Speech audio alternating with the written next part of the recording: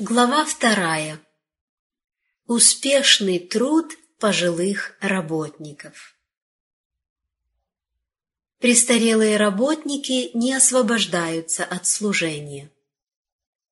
Я надеюсь, что ни один из тех, кто трудился столь долгое время, не будет думать, будто по причине своего старения он не может приносить пользы в служении. Надеюсь, что они поднимутся, дабы нести свою весть до тех пор, пока будут иметь доказательства, что Господь помогает им. Эдсон, второй сын Елены Уайт, воодушевляй людей, которые долгое время несли бремя нашей работы. Хотя в их пожилом возрасте память может несколько подводить, однако уважайте их, и Господь непременно благословит вас. Пусть ни один престарелый работник, несмотря на свой возраст и седину, не думает, что он освобожден от служения. Пусть работа совершается в простоте. Воистину у нас есть Господь, на которого можем положиться. Помощь пожилых работников необходима в кризисах. Бог никогда не оставляет мир без людей, способных различать добро и зло, праведность и беззаконие. У Бога есть люди, которым Он определил стоять на передовой битвы в опасные времена. Во время кризиса Он воздвигнет людей, как Он делал это и в древние времена. Молодым людям будет приказано соединиться с пожилыми знаменосцами, дабы они могли укрепиться и научиться благодаря опыту этих верных, которые прошли через множество конфликтов, и кому посредством свидетельств Его Духа Бог часто говорил, указывая правильный путь и осуждая неверную стезю. Если возникают опасности, испытывающие веру народа Божьего, эти работники-пионеры должны вспоминать опыты прошлого, когда наступали точно такие же кризисы, когда истина подвергалась сомнению и привносились чуждые мнения, исходящие не от Бога. Опыт тех престарелых работников необходим сейчас, ибо сатана выслеживает каждую возможность с целью устранить старые указательные знаки, монументы, воздвигнутые вдоль всего пути. Нам необходим опыт людей, которые и при хороших, и при плохих отзывах о них оставались непоколебимыми в истине. Людей, которые строили свой дом не на песке, а на твердой скале. Они знают, как помогать другим. Престарелые знаменосцы в деле Божьем далеко не бесполезны. Нельзя считать второстепенными или третьестепенными в работе Божьей людей, которые непоколебимо до конца держались своего исповедания. Их не должно отстранять от дела, как утративших свою пригодность. Бог имеет для них важную часть работы, которую они должны выполнить. Учась у Христа, эти люди обрели богатый опыт. Совершая неправильные шаги, они не отказывались от того, чтобы их исправляли. Сбиваясь с проложенной Христом тропы, они позволяли Ему возвращать их на нее. Таким образом, они научились помогать другим. Люди, состарившиеся и посидевшие в служении Богу, не должны быть отодвинуты в сторону менее опытными работниками, мало знающими о труде и самопожертвовании этих пионеров.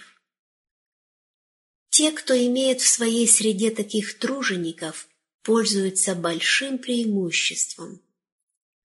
Собратья, которым Господь поручил великую и важную работу, которая произведет на мир влияние к добру или злу в соответствии с тем способом, каким она будет совершена, необходимо искать совета у тех, кто был наставлен Господом. Престарелые работники дают мудрый совет. Следует с самой нежной заботой относиться к тем, чьи жизненные интересы были связаны с делом Божьим. Эти престарелые работники оставались верными среди бурь и испытаний. Они могут иметь немощи, однако по-прежнему обладают талантами, позволяющими им стоять на своем месте в деле Божьем. Хотя они устали и не способны нести тяжкие бремена, которые могут и должны нести молодые люди, их советы являются наивысшей ценностью. Они могли совершать ошибки, но благодаря своим неудачам научились избегать заблуждений и опасностей. Поэтому разве они не компетентны давать мудрые советы? Они перенесли проверки и испытания, и хотя теперь утратили немного жизненной энергии, Господь не отказывается от них. Он дает им особую благодать и мудрость. Те, кто служил своему учителю, когда работа становилась трудной, кто переносил бедность и оставался верным, когда было мало отстаивающих истину, должны быть почитаемы и уважаемы. Господь желает, чтобы молодые работники обретали мудрость, силу и зрелость, объединяясь с этими верными мужами. Пусть молодые люди осознают, что, имея в своей среде таких работников, они пользуются большим преимуществом. Предоставьте же им почетное место в своих советах.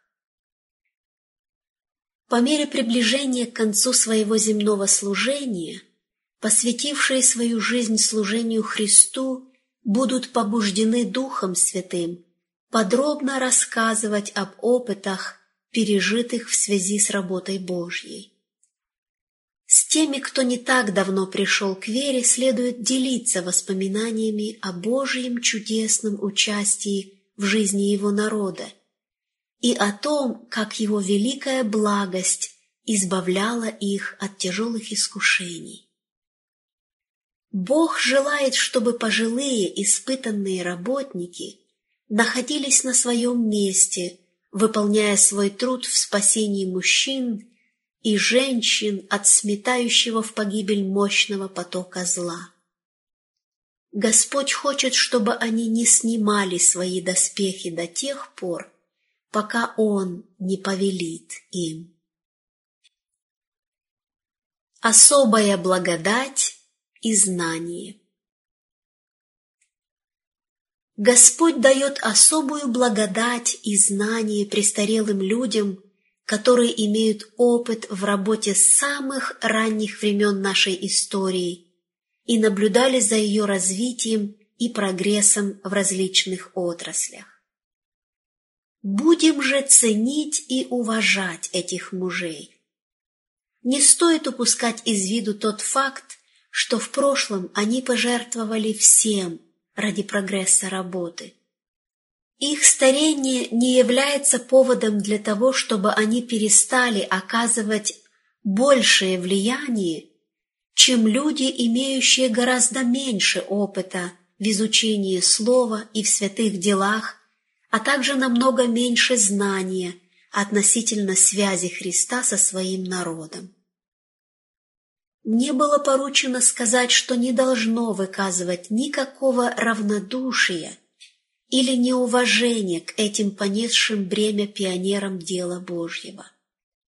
Они – Божьи работники и сыграли выдающуюся роль в созидании работы, которая сегодня должна иметь подобие образца, показанного им на горе. Пожилые служители должны выступать на лагерных собраниях. В 1890 году мне была дана весть, чтобы донести ее до нашего народа. Была допущена ошибка в том, что на наших лагерных встречах выдвигали молодых людей выступать перед большим собранием людей, в то время как у них не было жизненно важных, соответствующих случаю истин для проповеди. Драгоценное время было занято теми, которые сами не знали истинной вести для этого времени. А пионеры нашего дела, люди, имеющие хлеб жизни для народа, чьи умы и сердца были наполнены жизненно важными истинами, необходимыми сотням и тысячам собравшихся людей, сидели и слушали молодых проповедников, которые не могли действовать лучшим образом, как того требовала обстановка. В представлении евангельской вести не было сделано даже половины работы. Теперь я призвана представить подобную весть нашим церквам. Наших престарелых братьев-служителей не нужно излишне обременять, но если таковые имеются в какой-либо из наших общин, служители церкви должны помнить, что попросить их выступить всегда будет проявлением вежливости. Это будет только проявлением должного уважения к ним, если мы скажем: «Братья, вы старше в вере, чем мы. Есть ли у вас слово Господне к нам на это время?» Время этих работников драгоценно. У них есть слова, в которых нуждается народ. Если они придут к вам, предоставьте им все время, которое они по возможности смогут заполнить. Примите меры, которые помогут вам получить от них наибольшую помощь за время их пребывания. На наших лагерных встречах, когда собирается много людей, отведенное для публичных выступлений время по возможности должно быть занято пожилыми, опытными работниками, имеющими слово Евангелия для проповеди. Не ставьте перед большим собранием молодого человека, который не был испытан. Он может делать лучшее со своей стороны, но его слова не будут иметь того веса, который имеют слова седовласых мужей, долгое время занятых активным служением, тех, кто, понимая глубины Божьи, может представить их с ясностью и силой. Молодому человеку можно нанести большой вред, поставив его перед большим собранием, прежде чем он будет испытан. Это не произведет наилучшего впечатления на умы слушателей. На наших лагерных встречах приглашайте на сцену людей, обладающих большим опытом и наилучшими талантами. Людей, которые могут впечатлять сердца, ясно представляя сильные доводы нашей веры. Людей, которые повинуются словам.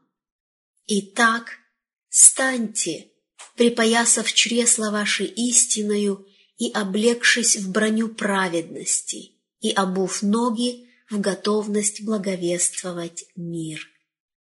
А паче всего возьмите щит веры, которым возможете угасить все раскаленные стрелы лукавого. И шлем спасения возьмите, и меч духовный, который есть Слово Божье. Наши лагерные собрания не проводятся с целью выставить людей на обозрение, показывая их способности. Люди собираются вместе, чтобы получить духовную пищу. Среди них находятся те, кто жаждет воды жизни. Дайте им возможность пить до тех пор, пока их жажда не будет утолена. Пусть они услышат весть, наполненную любовью Божьей. Дайте им возможность услышать людей зрелых дарований, людей, которых обучал и воспитывал Бог. Умы этих людей наполнены истиной, в которой нуждаются люди. Не включайте в выступление неиспытанных людей, в то время как рядом в безмолвии сидят те, у кого Слово Божье пламенеет в душе. и кто, возможно, никогда не будет иметь возможности нести данную им весть. Предоставьте этим испытанным воинам все возможности выступать, чтобы они, не обременяя себя излишне, могли их использовать, ибо они способны представить истины, являющиеся столпами нашей веры. Молодые служители не должны думать, что поскольку им не предложили выступить перед большим собранием, значит, им больше нечего делать. Работа есть для всех. Пусть они проводят встречи в меньших палатках. Пусть находящиеся в нескольких палатках встретятся в одной палатке для молитвы и общественного собрания. Во время таких встреч молодые служители могут совершать полезное служение. Пусть они скажут несколько слов по существу, а затем предоставьте возможность говорить присутствующим. Все наши люди должны научиться нести свидетельство о Боге на общественных собраниях. Пусть молодые служители работают с детьми и молодежью, проводя для них специальные встречи и прилагая ради них личные усилия.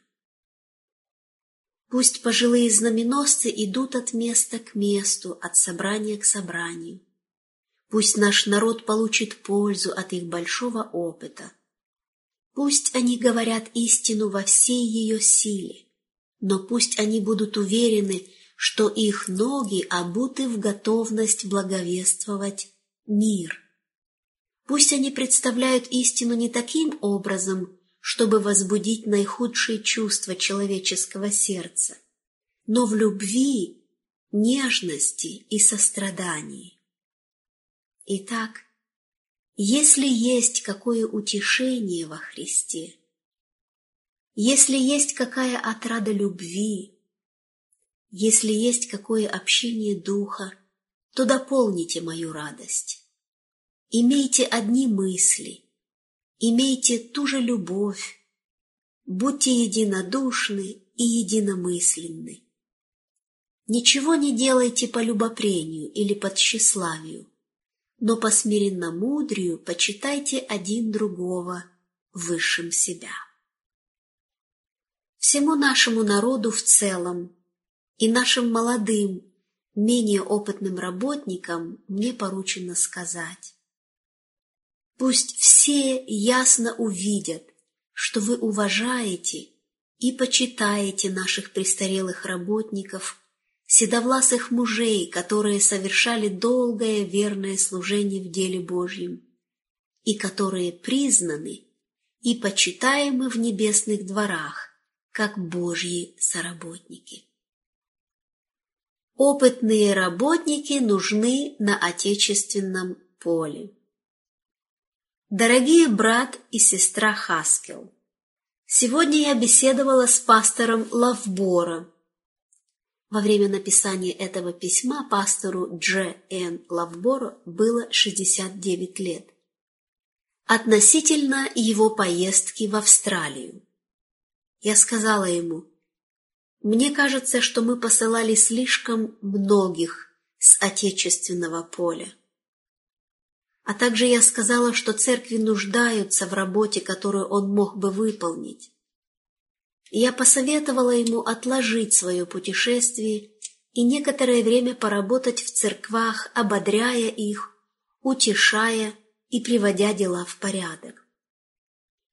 Мы усматриваем потребность в помощи пожилых опытных тружеников, которые были связаны с работой почти с самого начала, чей опыт в ней датируется приблизительно со времени 1844 года. Мы нуждаемся в помощи людей, которые могут свидетельствовать так, как это делал Иоанн, о том, что мы видели и слышали, возвещаем вам.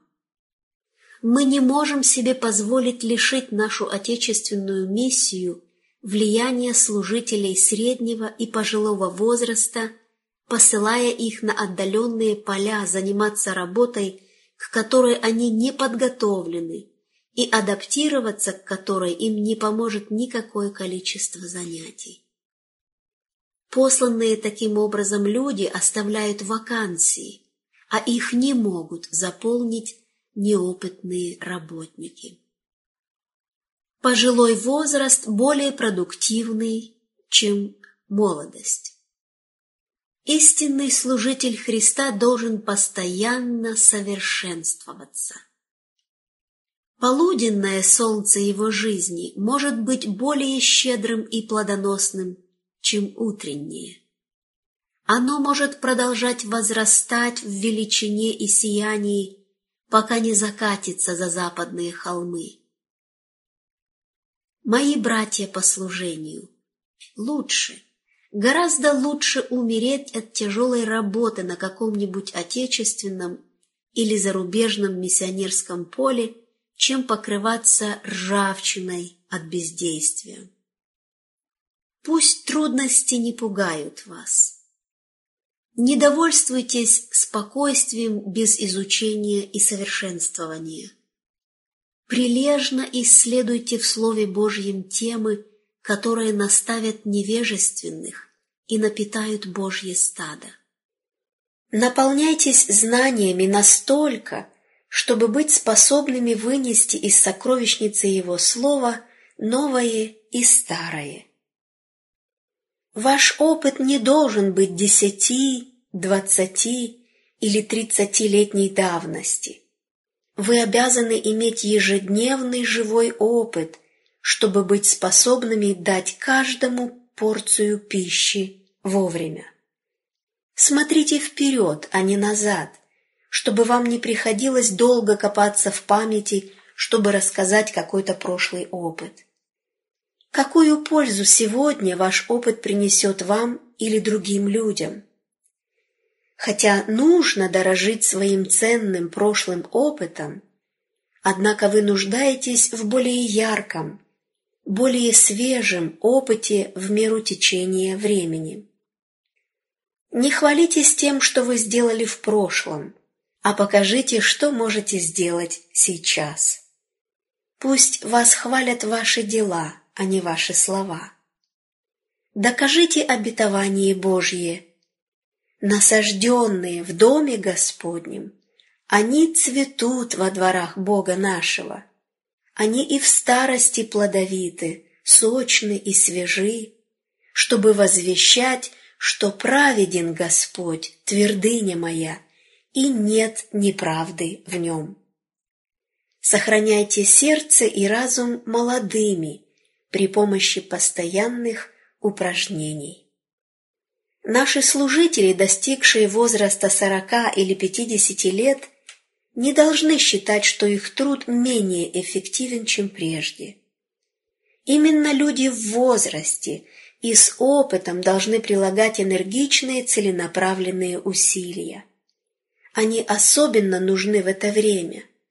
Церкви не могут позволить себе расстаться с ними. Таковые не должны говорить об ослаблении физических или умственных способностей, или считать, что время их полезности прошло.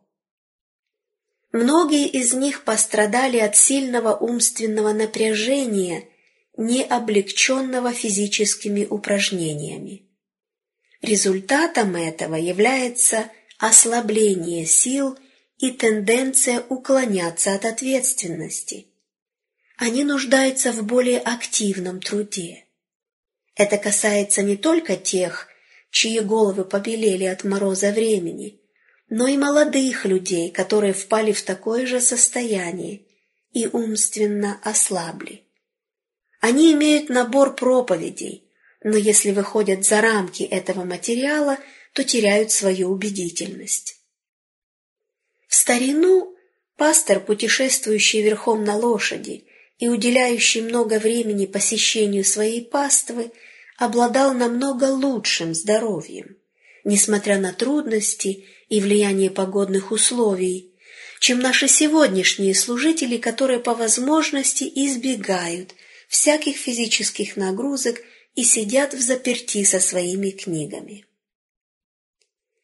Многоопытные служители в возрасте, как нанятые Богом слуги, должны считать своим долгом идти вперед, каждый день прогрессировать, постоянно становиться более эффективными в своей работе и непрерывно собирать свежий материал, чтобы представить его людям.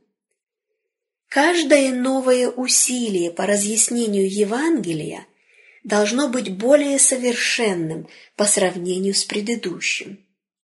С каждым годом им следует развивать более глубокое благочестие, более нежный дух, большую духовность и более основательное знание библейской истины. Чем больше их возраст и опыт, тем более они должны быть способны приближаться к сердцам людей, все лучше понимая их. В это время нужны мужи, которые не боятся возвысить свои голоса за правду, кто бы ни противостоял им. Они должны обладать непоколебимой честностью и испытанным мужеством. Церковь призывает их, и Бог благословит их усилия по поддержанию всех отраслей евангельского служения. Последние годы могут быть самыми лучшими. Адресовано 68-летнему врачу, ответственному за создание медицинского учреждения в Австралии. Не произноси слов, которые могут раздражать или обижать. Господь желает, чтобы ты контролировал каждую черту своего характера. Ты можешь быть благословением, передавая другим свои знания истины и реформы здоровья. Господь любит тебя и желает, чтобы ты с силой и энергией выполнял доверенную тебе работу. Когда говоришь с людьми, не стремись представить что-нибудь оригинальное и новое. Говори кратко, по существу, на практические темы. Таким образом ты можешь напитать алчущие души.